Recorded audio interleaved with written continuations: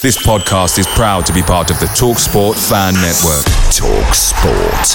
Powered by fans. The TalkSport Fan Network is proudly supported by McDelivery, bringing you the food you love. McDelivery brings a top-tier lineup of food right to your door. No matter the result, whether that's Rovers throwing in a drab 0-0 in the Championship or taking Newcastle all the way to a penalty shootout in the 5th round of the FA Cup, you'll always be winning with McDelivery. So, the only thing left to say is, are you in?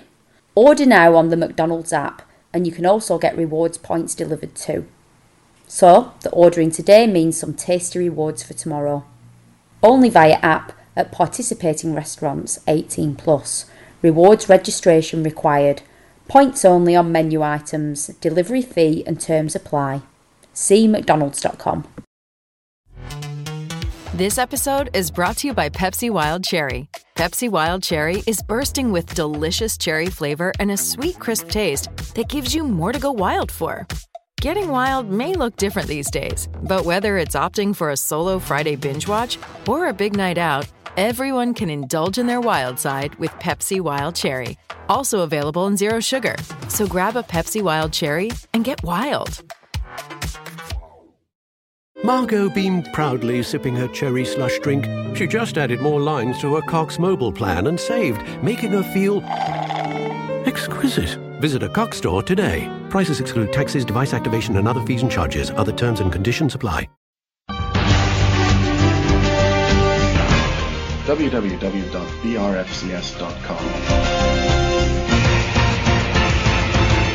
By the fans, for the fans, since 1996. Welcome to BRFCS Podcast number 45. I'm Wen Waihu, the BRFCS editor, and with me in the virtual studio today is Chief Reporter Cammy. Yesterday we played at Derby County and drew 1 each, with Derby scoring the equaliser in the 89th minute. It was their first game in 2 weeks due to the international break, and that 2 weeks has given the club ample time to identify and approach candidates for the managerial position vacated by Steve Keen's resignation over 3 weeks ago. Bearing in mind that a month ago the Rao brothers were preparing to sack Keane ahead of the Middlesbrough match, and possibly even earlier, and also bearing in mind that Shebi Singh, the Rovers global advisor, had indicated at the open floor meeting in August that Keane was on borrowed time and had hinted that there was a contingency plan for Keane's replacement, it would appear that things are even more confused behind the scenes than they are out in the public forum.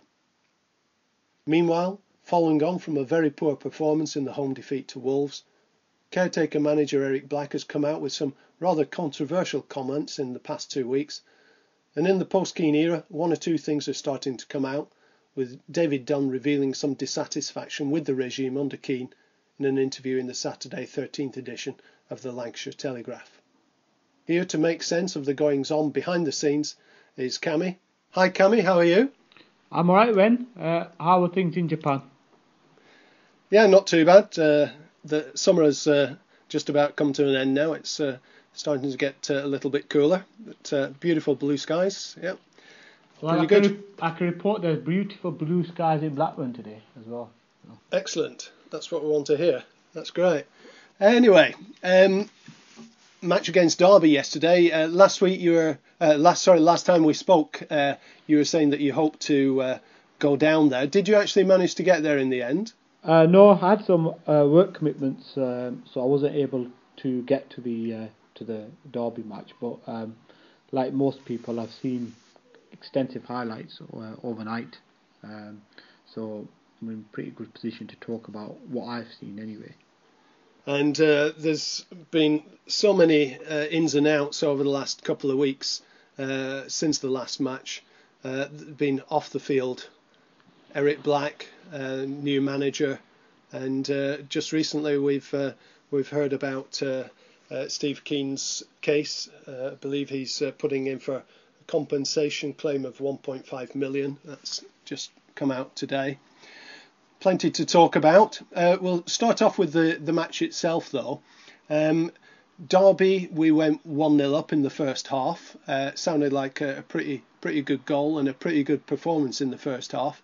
But second half sounded rather familiar, sitting back and inviting pressure on us. How did you see it? Yeah, I mean, obviously I'm just going off what I've seen on highlights, but it seemed for the first sort of 65 minutes we were in good control. We looked defensively a lot more solid than we had under Steve Keane, and we'd added some creativity as well. Obviously Danny Murphy was dropped yesterday, and both Dunny and Pedersen came in, and I think they made a big difference. So yeah, for 65 minutes we were in control. We scored through Road, who absolutely fantastically taken goal. I feel a bit sorry for Jordan because he's not being played in the position that he wants.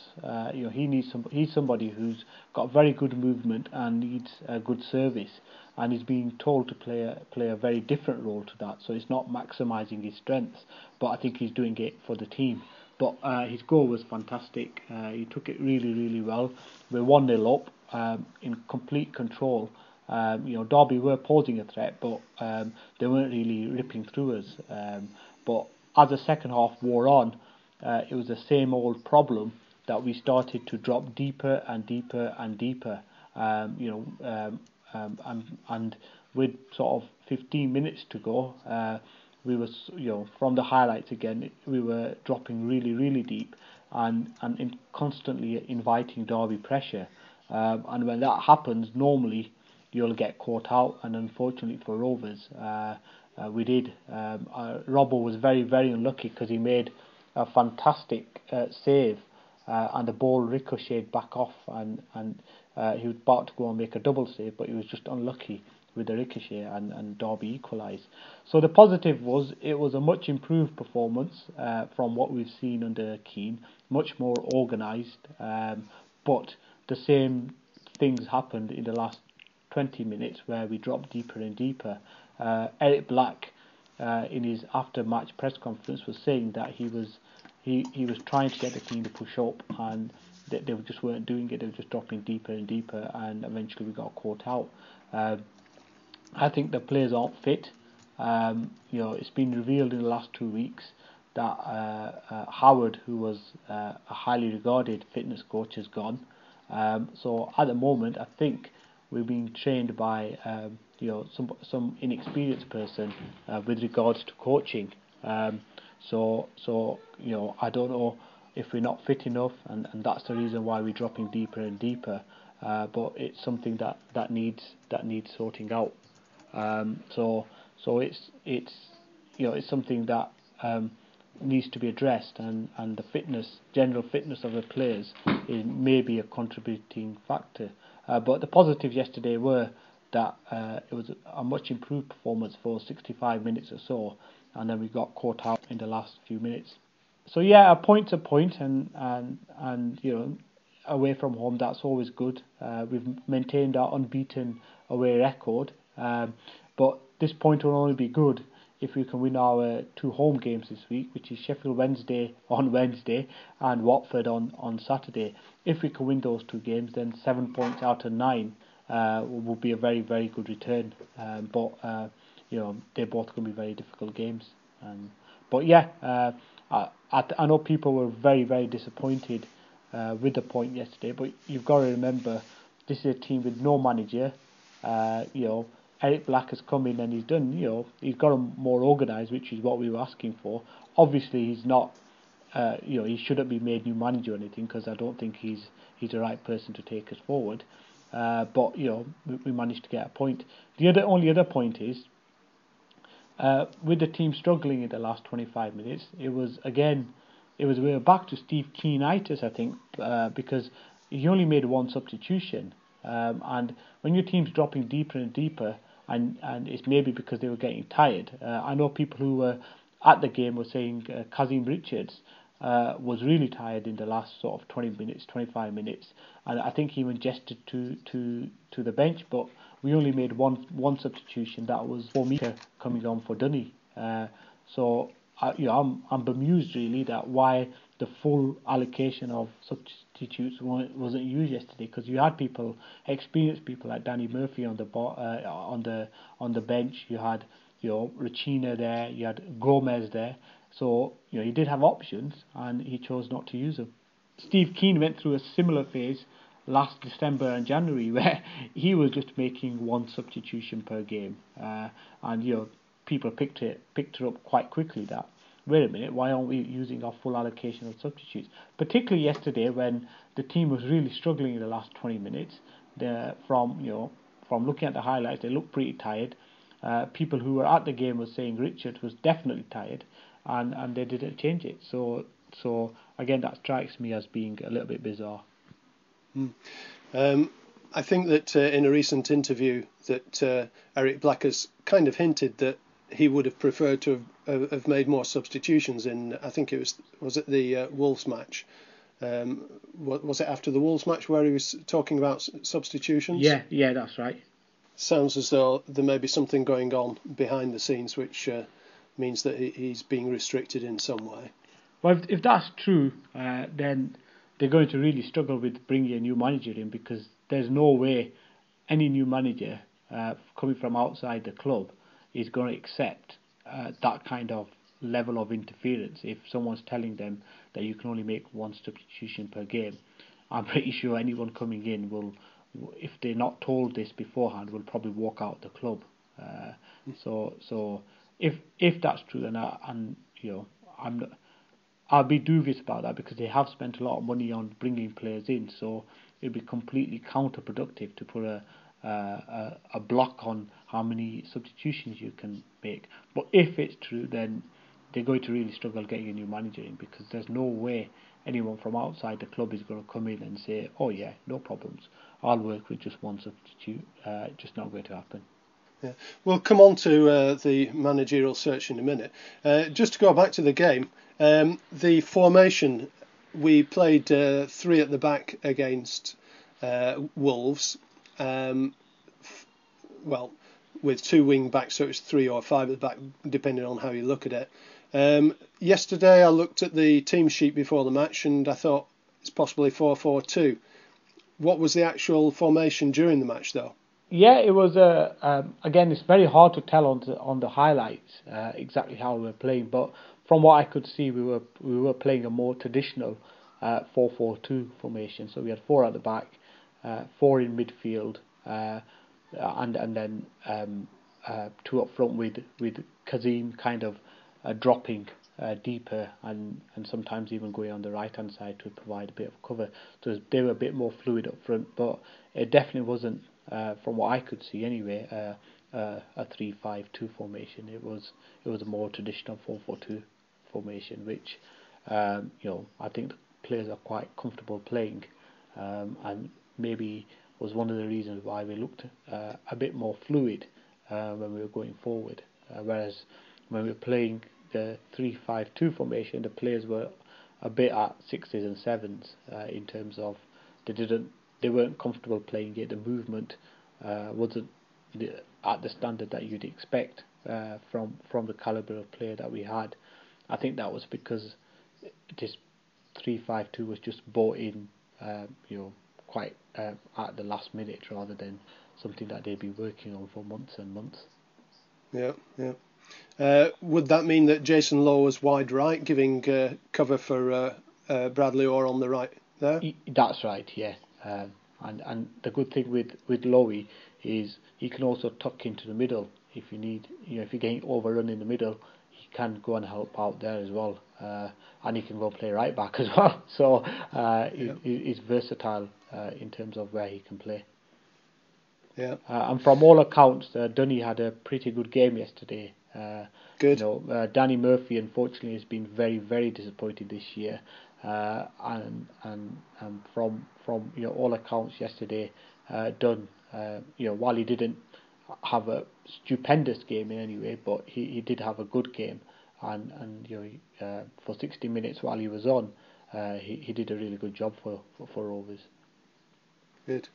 And Morten Gams Pedersen was over on the left side, I presume. He didn't tuck in at all. Yeah, and his set pieces We were back to long throws yesterday as well.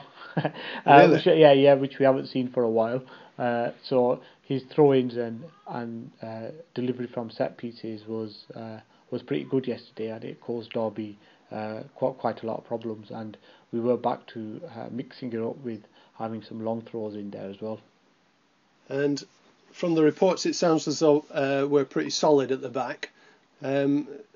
Is that what you thought when you were watching the highlights? For 60 odd minutes, we were pretty solid, yeah. But when we started to drop deep and deeper and invite pressure on, and it gave Derby some encouragement, then these defensive frailties that we've had previously started to manifest themselves again.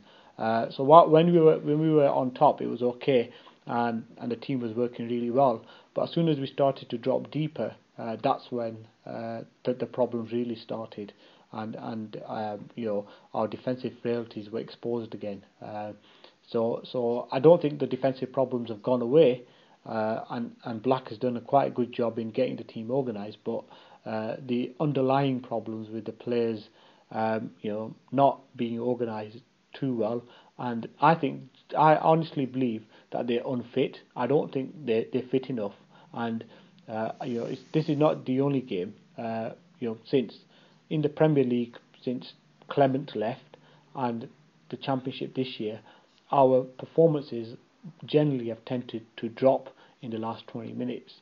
Yes, we've had a few goals where we won games in the last few minutes, but generally our performances and energy levels seem to drop in the last 20-25 minutes, and I think it's purely down to the fact that Mark Howard has left. We've not really replaced him with a proper sports science sort of fitness guy. I believe the person who's doing it is a young lad, so he's not very experienced. So that's sports science side of football is very, very important in the modern game, and I don't think we're anywhere near at the standard that we need to be in that department, and I think the players' fitness is possibly also not at the levels that we'd expect it to be at. This fits in with what David Dunn was saying in his interview last Saturday in the Lancashire Telegraph. He's saying that pre-season it was the worst he'd ever had, and they only ran a couple of times and played a few games. It's not very good that an experienced campaigner like David Dunn is coming out with comments that's the worst pre-season he's ever had. Yeah, and I think they brought in a Croatian fitness person. I know it was mentioned on our forums by somebody in August, September time, but I've not seen this guy. I certainly haven't seen him on the bench. I know most of the people who sat on the bench, so I don't know if he was brought in and whether he's still at the club, or whether there were problems with his work permit, because he would need a work permit to come and work in this country. So I'm not sure what happened with him, but I haven't seen. I might have missed him completely, but I haven't seen him on the bench or in and around the squad on a match day. So he may well be there, but I haven't seen him. I'm just wondering whether it was possibly because of problems with his work permit or something. Yeah. Eric Black has come out with some comments recently. First of all, he was talking about Simon Vukcevic and saying that he was a little bit surprised that he could play inside. He's been there for how many months, and he doesn't even know that Simon Vukcevic can play in other positions. That was a rather startling admission.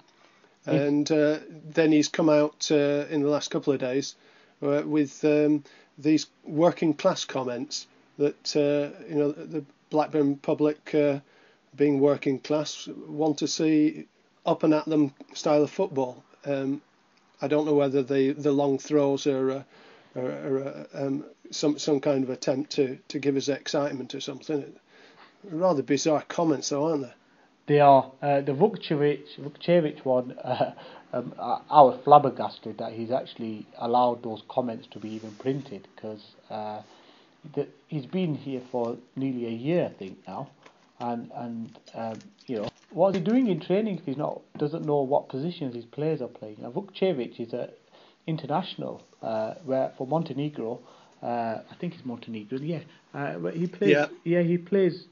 He played England last year, and he gave Ashley Cole a run around at times. So I'm absolutely amazed that he's come out with those comments. What is he doing at training if he doesn't know what the positions of the players are? Which positions they're comfortable playing at. And then his Blackburn actually that interview he came across quite well. I agreed with a lot of the points that he was making, but these comments about Blackburn being a working class town and like you said, he seemed to intimate that we don't understand any sophisticated football and we like it up and atom football. That really riled me because I know lots of Rovers fans who are very intelligent and are sort of students of the game, and they appreciate the finer points. So we don't just stand there and ask the team to charge forward all the time. A lot of our fans do understand the game and want to see better football. But what we don't want to see is the kind of things that we were doing against the Wolves game, where there was no plan. We were more solid, but players were just passing for the sake of passing, and there was no movement. So our attacks, when they were being constructed, there wasn't any shape to them. It was just more pass, and then if they got into good position, oh, that's good, and they had a shot, but there was no game plan in terms of when we were going forward, and that's why the crowd was getting annoyed, because we were passing for the sake of passing, and the movement in front of the defence and midfield wasn't all that great, and that's why the crowd was getting annoyed, not because we wanted to see the team charging forward and long balls and long throws into the box. We can appreciate better football, but when it's played right. Yeah. It's pretty insulting to suggest that because people are working class that they can't understand the game of football. Yeah, I mean, look at Swansea. Yeah. Swansea's, I think they've got a coal mining history in Wales. That doesn't mean that they can't appreciate the really good football, technical football that the current Swansea side are playing. People, once it's done right, people will get behind it. But what fans don't want to see is a disorganised mess in front of them, and players just passing for the sake of passing. And then obviously you're going to get annoyed. But if we were playing the kind of football that, say, Swansea were playing, we wouldn't say, oh, we don't like that. We want long balls into the box. We'd appreciate it because you'd see that there's some game plan there. And at the moment, Rovers don't seem to have a game plan in terms of going forward. Things were much better yesterday, and hopefully they can continue to improve over the next week, and we can pick up 2 home wins, and people can go away happy. Yeah. It is important to point out just how close this league is. If we'd have got that win yesterday, then I think by the end of this week we could have been in the automatic promotion spots. 2 wins this week. It's really close up at the top. No one's pulling away yet. So get a decent manager in, and we can still put ourselves in contention for automatic promotion. Just looking at the new manager search, there's been a lot of concern that just possibly that the owners are looking to bring Eric Black in on a full-time basis. What on earth is going on behind the scenes? Would you like to fill us in? I'm bemused like the rest of the fans. Obviously, it's now we're into week 4. We're into the 4th week since Steve Keane left. I thought we'd have a new manager in within 3 weeks. I gave him, we had a week after Steve Keane was sacked where we did nothing, so a shortlist wasn't even done. Shebby, I think, said that was because we had 3 important games that week, which was, I accept that, and that he wanted to focus on those games and then look at the shortlist after that. So again, that's perfectly logical. And in that week, from comments that Shebby made, we had a large number, he was saying, of very good caliber people applying for the job. So that was all good. So he put the shortlist together then the following Thursday. So that was nearly 2 weeks after Keane had left. So the shortlist was put together, and then we had a week of rumours. Really, from my information, we have made some progress in the search for the manager, but it was really disappointing that we hadn't got to a stage on Friday where we were close to having a manager appointed. There seems to have been a fixation with Tim Sherwood that definitely Shebby has had. Obviously, we had an official approach not back on Wednesday. That wasn't the first one. I believe we made the first approach on the Saturday after Keane had been sacked, so just a day later, and at that point it was knocked back. A second approach was knocked back on Wednesday this week, and he's obviously Shebby's first choice. The information I have now, and it's something that Andy Cryer has also tweeted last night, that Sherwood now is looking likely it's not going to happen. I think Shebby's finally got the message that he's not going to be coming. And he should have had this message a long time ago, because if Tim was really serious about taking the Rovers job, then he would resign from his Tottenham position and let us work a compensation package out with them. He's not done that. The people close to Sherwood who I've talked to, they've said that he would have been interested in the Rovers job, but he would want direct talks with the owners before he would even consider the position. He's not interested in having talks with Shaw and Shebby and Paul Agnew. Yeah, he'll talk to them, but he wouldn't make his decision until after having direct face-to-face talks with the owners. That hasn't happened, and I think we can possibly now say Sherwood's not going to be the new manager. The other person who's in the frame big time is Ian Holloway, Blackpool's manager. He's somebody who Derek Shaw is really keen on, and obviously believes he can land him as manager. Holloway's comments on Friday for the with the BBC, basically he didn't rule out not taking the Rovers job. He just said he's not been approached, so there's nothing to talk about. I'm told he would definitely be interested in the job should Rovers approach him. The big problem we have here is Shebby wants a younger manager, young and up-and-coming manager, whereas Shaw is saying that we should go for an experienced manager. So there's these two people who are basically at odds. One wants a young manager, one wants an older, more experienced manager, and that's where we are. The latest I have this morning, and again it's been confirmed by Andy on his Twitter. I was told on Friday that Rovers were close to possibly appointing a new manager, and it may well be done by Wednesday. I don't know the name of this new mystery manager, but I was told it's not. It's somebody who's moved ahead of Holloway, and that there's a possibility it could be appointed by by Wednesday. I don't know who he is. If it's not Holloway, and Andy's confirmed on his Twitter as well that it's not Robinson or Grayson, who I thought it might be. So it could be one of the many people who've been linked with the Rovers job. But my information on Friday was that there was a mystery candidate, and that this candidate could be appointed before the game on Wednesday. I suspect it'll be somebody who's been found by Shebby rather than Shaw, if people are so confident that it's going to be done before Wednesday. Who it is, I don't know.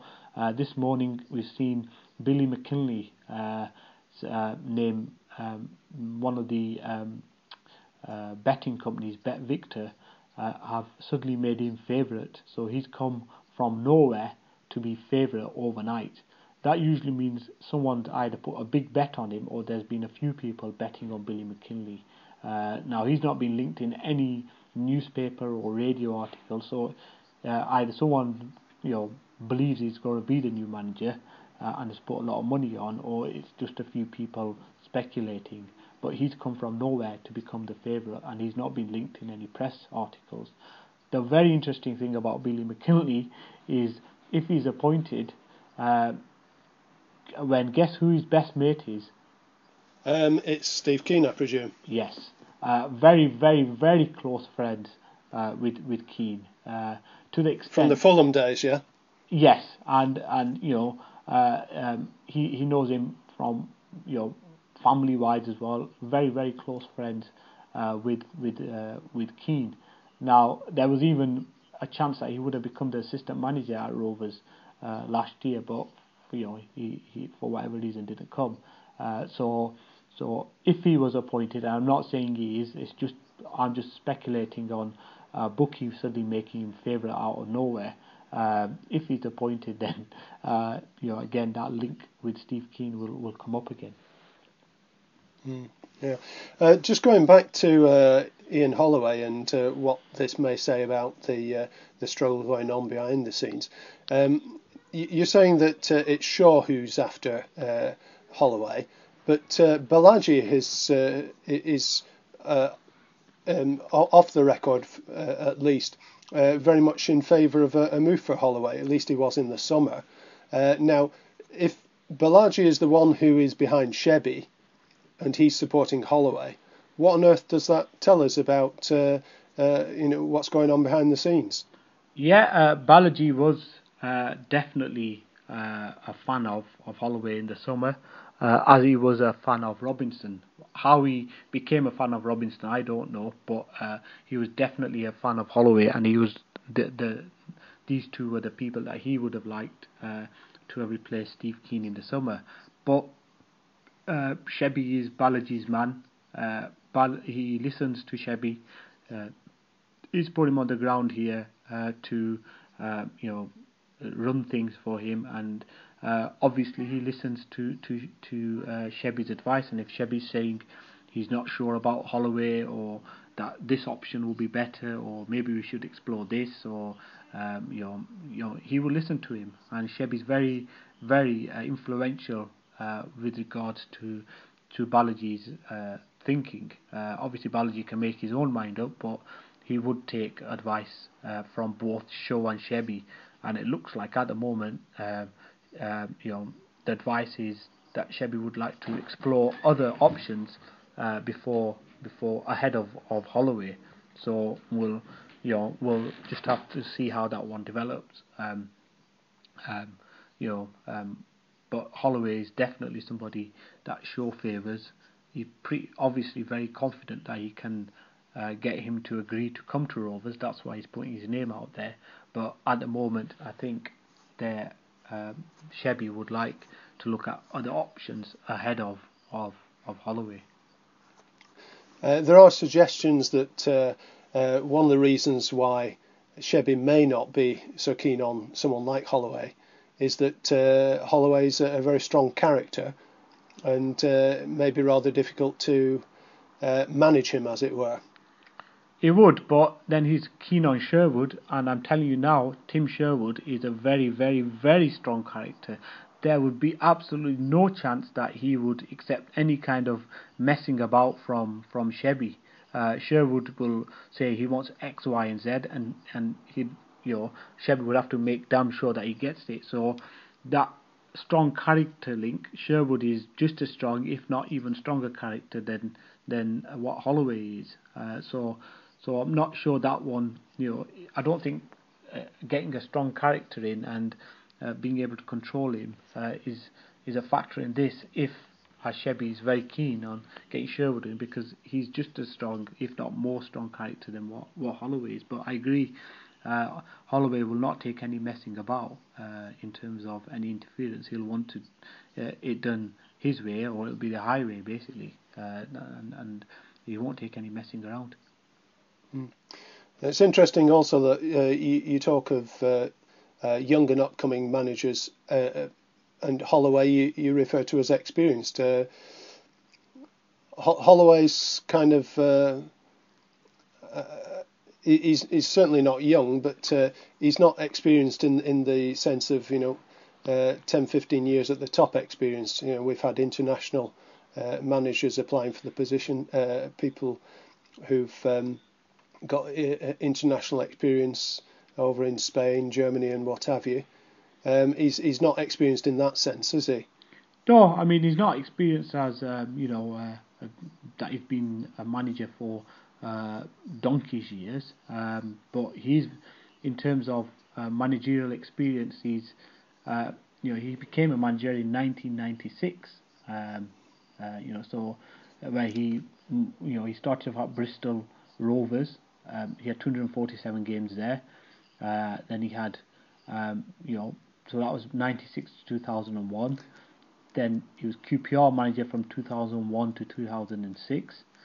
Then he had a spell at Plymouth Argyle, and then he went on to Leicester, and he's been Blackpool manager since May 2009. So he's been a manager for best part of 16 years, I would say now. Around about 16 years. 761 games he's had as a manager.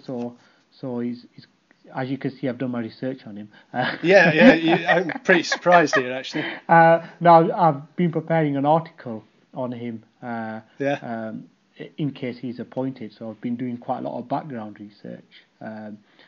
So he's 761 games.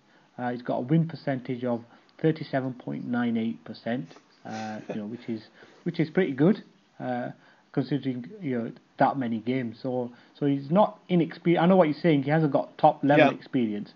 That's what I was thinking. Like Bernd Schuster, who's managed at the top level, or even Sven Eriksson. He's not got the absolute top grade experience, but he's been around the game for a very long time, and he knows how to work with budgets. Because the teams he's been at, they haven't had that much money, so he knows how to work with budgets.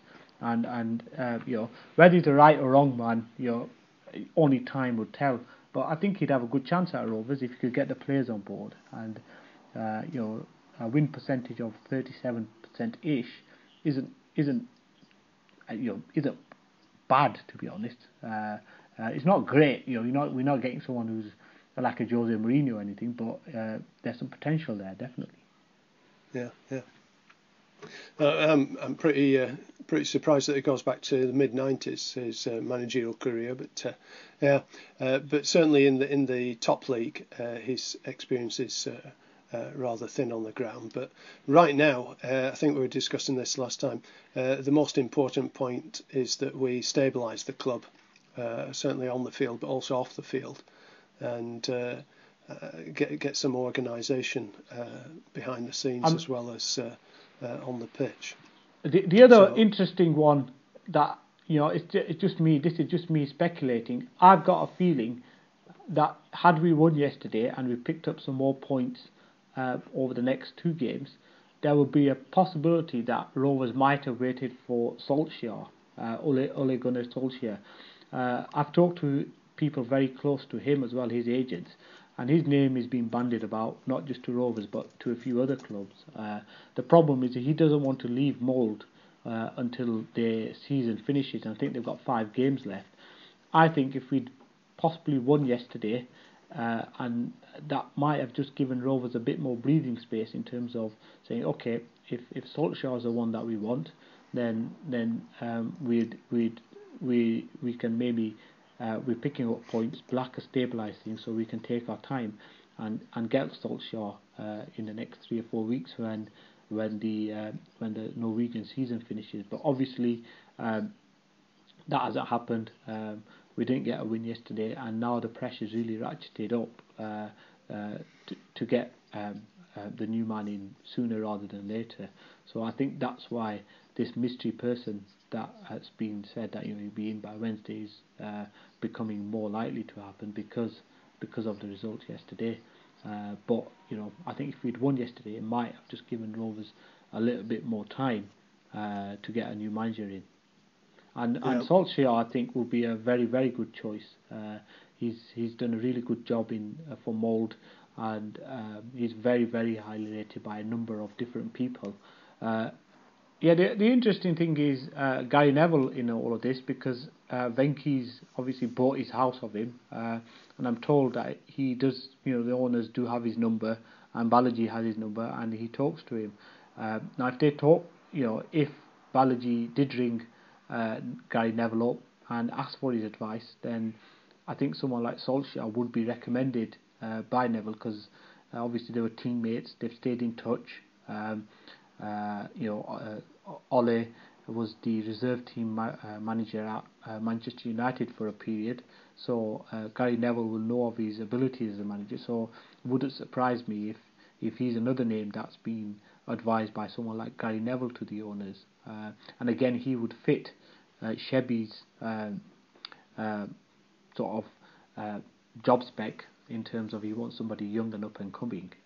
He's not British, but he has a lot of experience of the British game, so he could be another one. But I think the result yesterday probably doesn't give Venky's that time now to wait for someone like Solskjaer coming in, because they need to bring somebody in ASAP, because of the pressure that they're under now has become more paramount, and I think that's why whoever this mystery person is has become the favourite, so to speak. Yeah, we'll see in the next few days what happens. We really, really need to get something sorted. Even if it was Ole Gunnar Solskjaer, and we had to wait for him, at least if we knew, then that would settle things down a bit. I understand that he's got until the 3rd of November in the Norwegian League with some key games, and I think if he's able to establish a good lead at the top of the division there by 3rd of November, then should be plain sailing to the end of the season and to win the league. I think that's what some of the Norwegian members on the message board are saying. Yeah, even if the owners appointed Ole Solskjaer tomorrow, for example, and said he'd be starting on the 5th of November, well, the appointment bit of it's done. Yeah, you're going to have to wait a month, but at least they've done and dusted the appointment, and people can get on with it. But I'd suspect Mould don't want that, because they're going for the championship, and they don't want players thinking, oh well, he's leaving at the end of the season anyway, and I suspect that's the reason why he won't even talk to anyone until the actual season has finished. Yeah, I'm sure. Yeah, so we'll just wait and see in the next few days whether this new mystery man is appointed or not. In the background, there's news that Steve Keane has put in a compensation claim for £1.5 million. He's going for constructive dismissal. What do you know about that? To be honest, I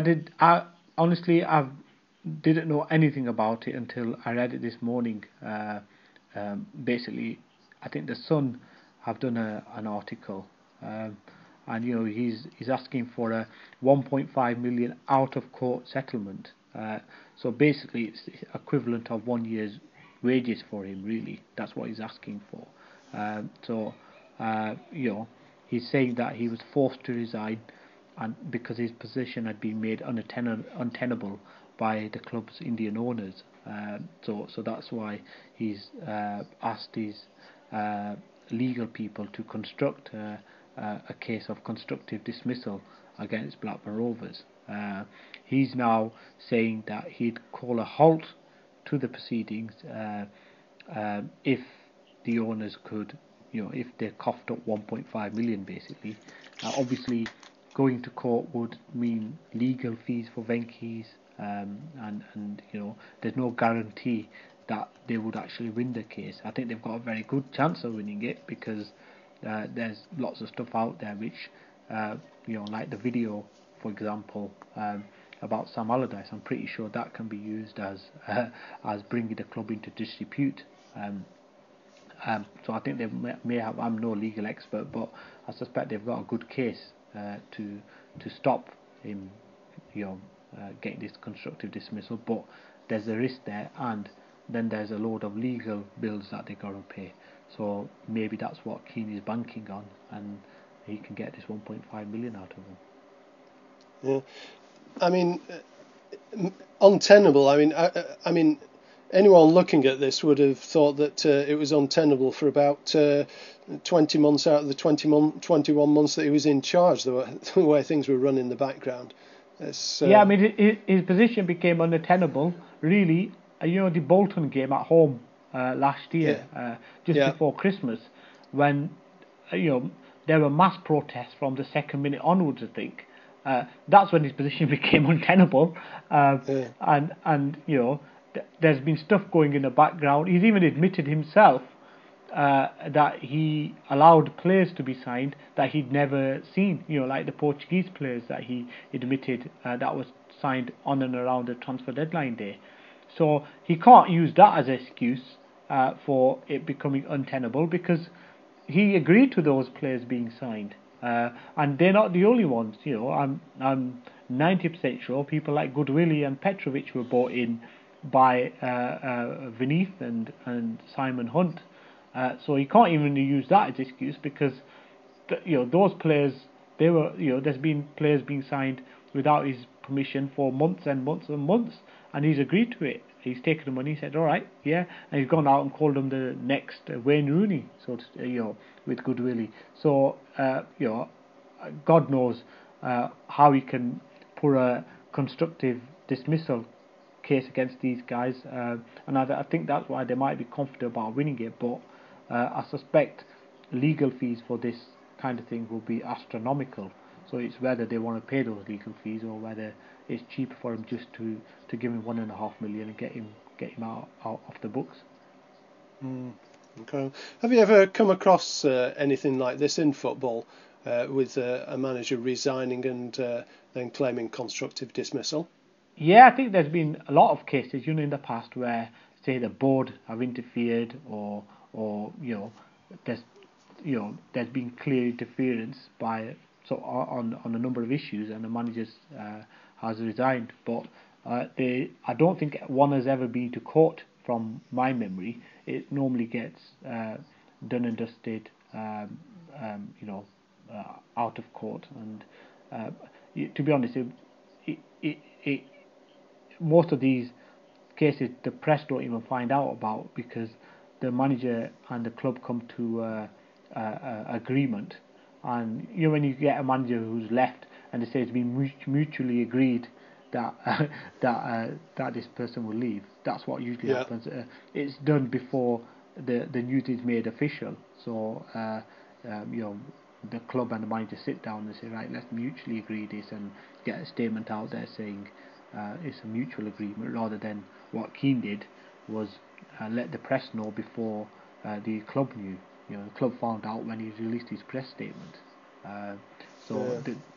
But he's a unique individual in many respects. So we'll see what happens. But I think they might go for this 1.5 million, because it'll save them the hassle of going through court, and I suspect going to court will probably be quite an expensive process, and there's no guarantee that they would actually win it. Well, it'd be a fine postscript to his reign, wouldn't it? Yes. He gets 1.5 million out of it, even after he's left. There you go. 1.5 million for doing the worst possible job ever. Yeah, incredible. Good money if you can get it. Yeah. Well, this week we've got Sheffield Wednesday on Wednesday, and then Watford on Saturday.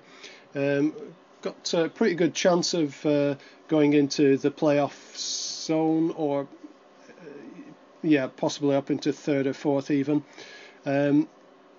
What do you make of our chances for these two matches? Sheffield Wednesday, of course, played Leeds on Friday night. There was the incident with Chris Kirkland, the goalkeeper, being attacked. Sheffield Wednesday are struggling at the moment. Watford aren't having a particularly good season either. What do you reckon their chances are of getting 6 points over the 4 days? Yeah, we really need to get 6 points. I think we can't afford to fall further behind the likes of Leicester and Cardiff. We're not massively with 6 points, which can be turned around. Sheffield Wednesday are in the relegation zone, so there's a good chance of getting some points against them. Their away form is abysmal. They've drawn 2 and lost 5 away from home, so they haven't got any victories on the road yet. So I think there's a good chance of beating them. And Watford have just started to turn the corner. They've done quite well away from home in terms of they've won 3 and lost 2. In the process, scoring 10 goals away from home. So I think that might be a tougher game, and I expect Watford to be in and around the playoff places come May.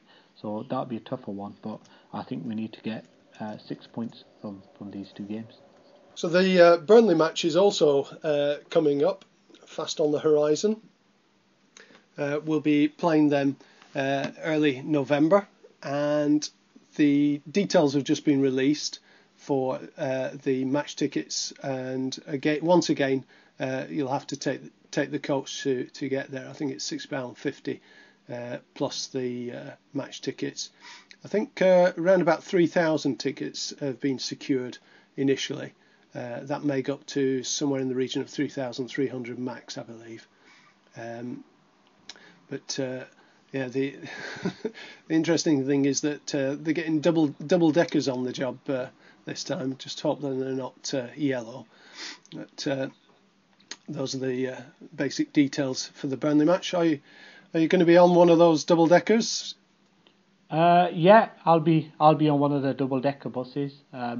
Obviously, there's going to be a lot of people wanting to get to the game because I believe it's not being televised by Sky or any of the other companies who cover the championship. So the only way you can see it will be actually going to the ground, or if Rovers do some kind of beam back to the Blues Bar. So suspect demand for tickets is going to be even higher this time because it's not on television. The key thing for Rovers at the moment is that they get settled, get a new manager in before the Burnley match, because heaven help us if we go into the Burnley match in our current state. Yeah, we need a new manager in place and sort of up and running, so to speak, by that time. We could be facing a former manager of ours. Paul Ince is being heavily linked with the Burnley job. So it's my dream that Paul Ince becomes manager and brings Steve Keane as his assistant. That'd be absolutely brilliant. Dear, oh dear. A dream team. Well, we've got something to look forward to, I guess, up on the horizon. The new manager will hopefully be in place by the time we talk next weekend. We'll be able to discuss the Sheffield Wednesday game and the Watford game. And the 1.5 million compensation claim, I would imagine that's going to run for quite a while now. So we'll just keep our eyes on that. That's all we have time for today. So I'd just like to say thanks to Cammy. Thanks, Wen. As always, a pleasure. And we'll be back again very soon.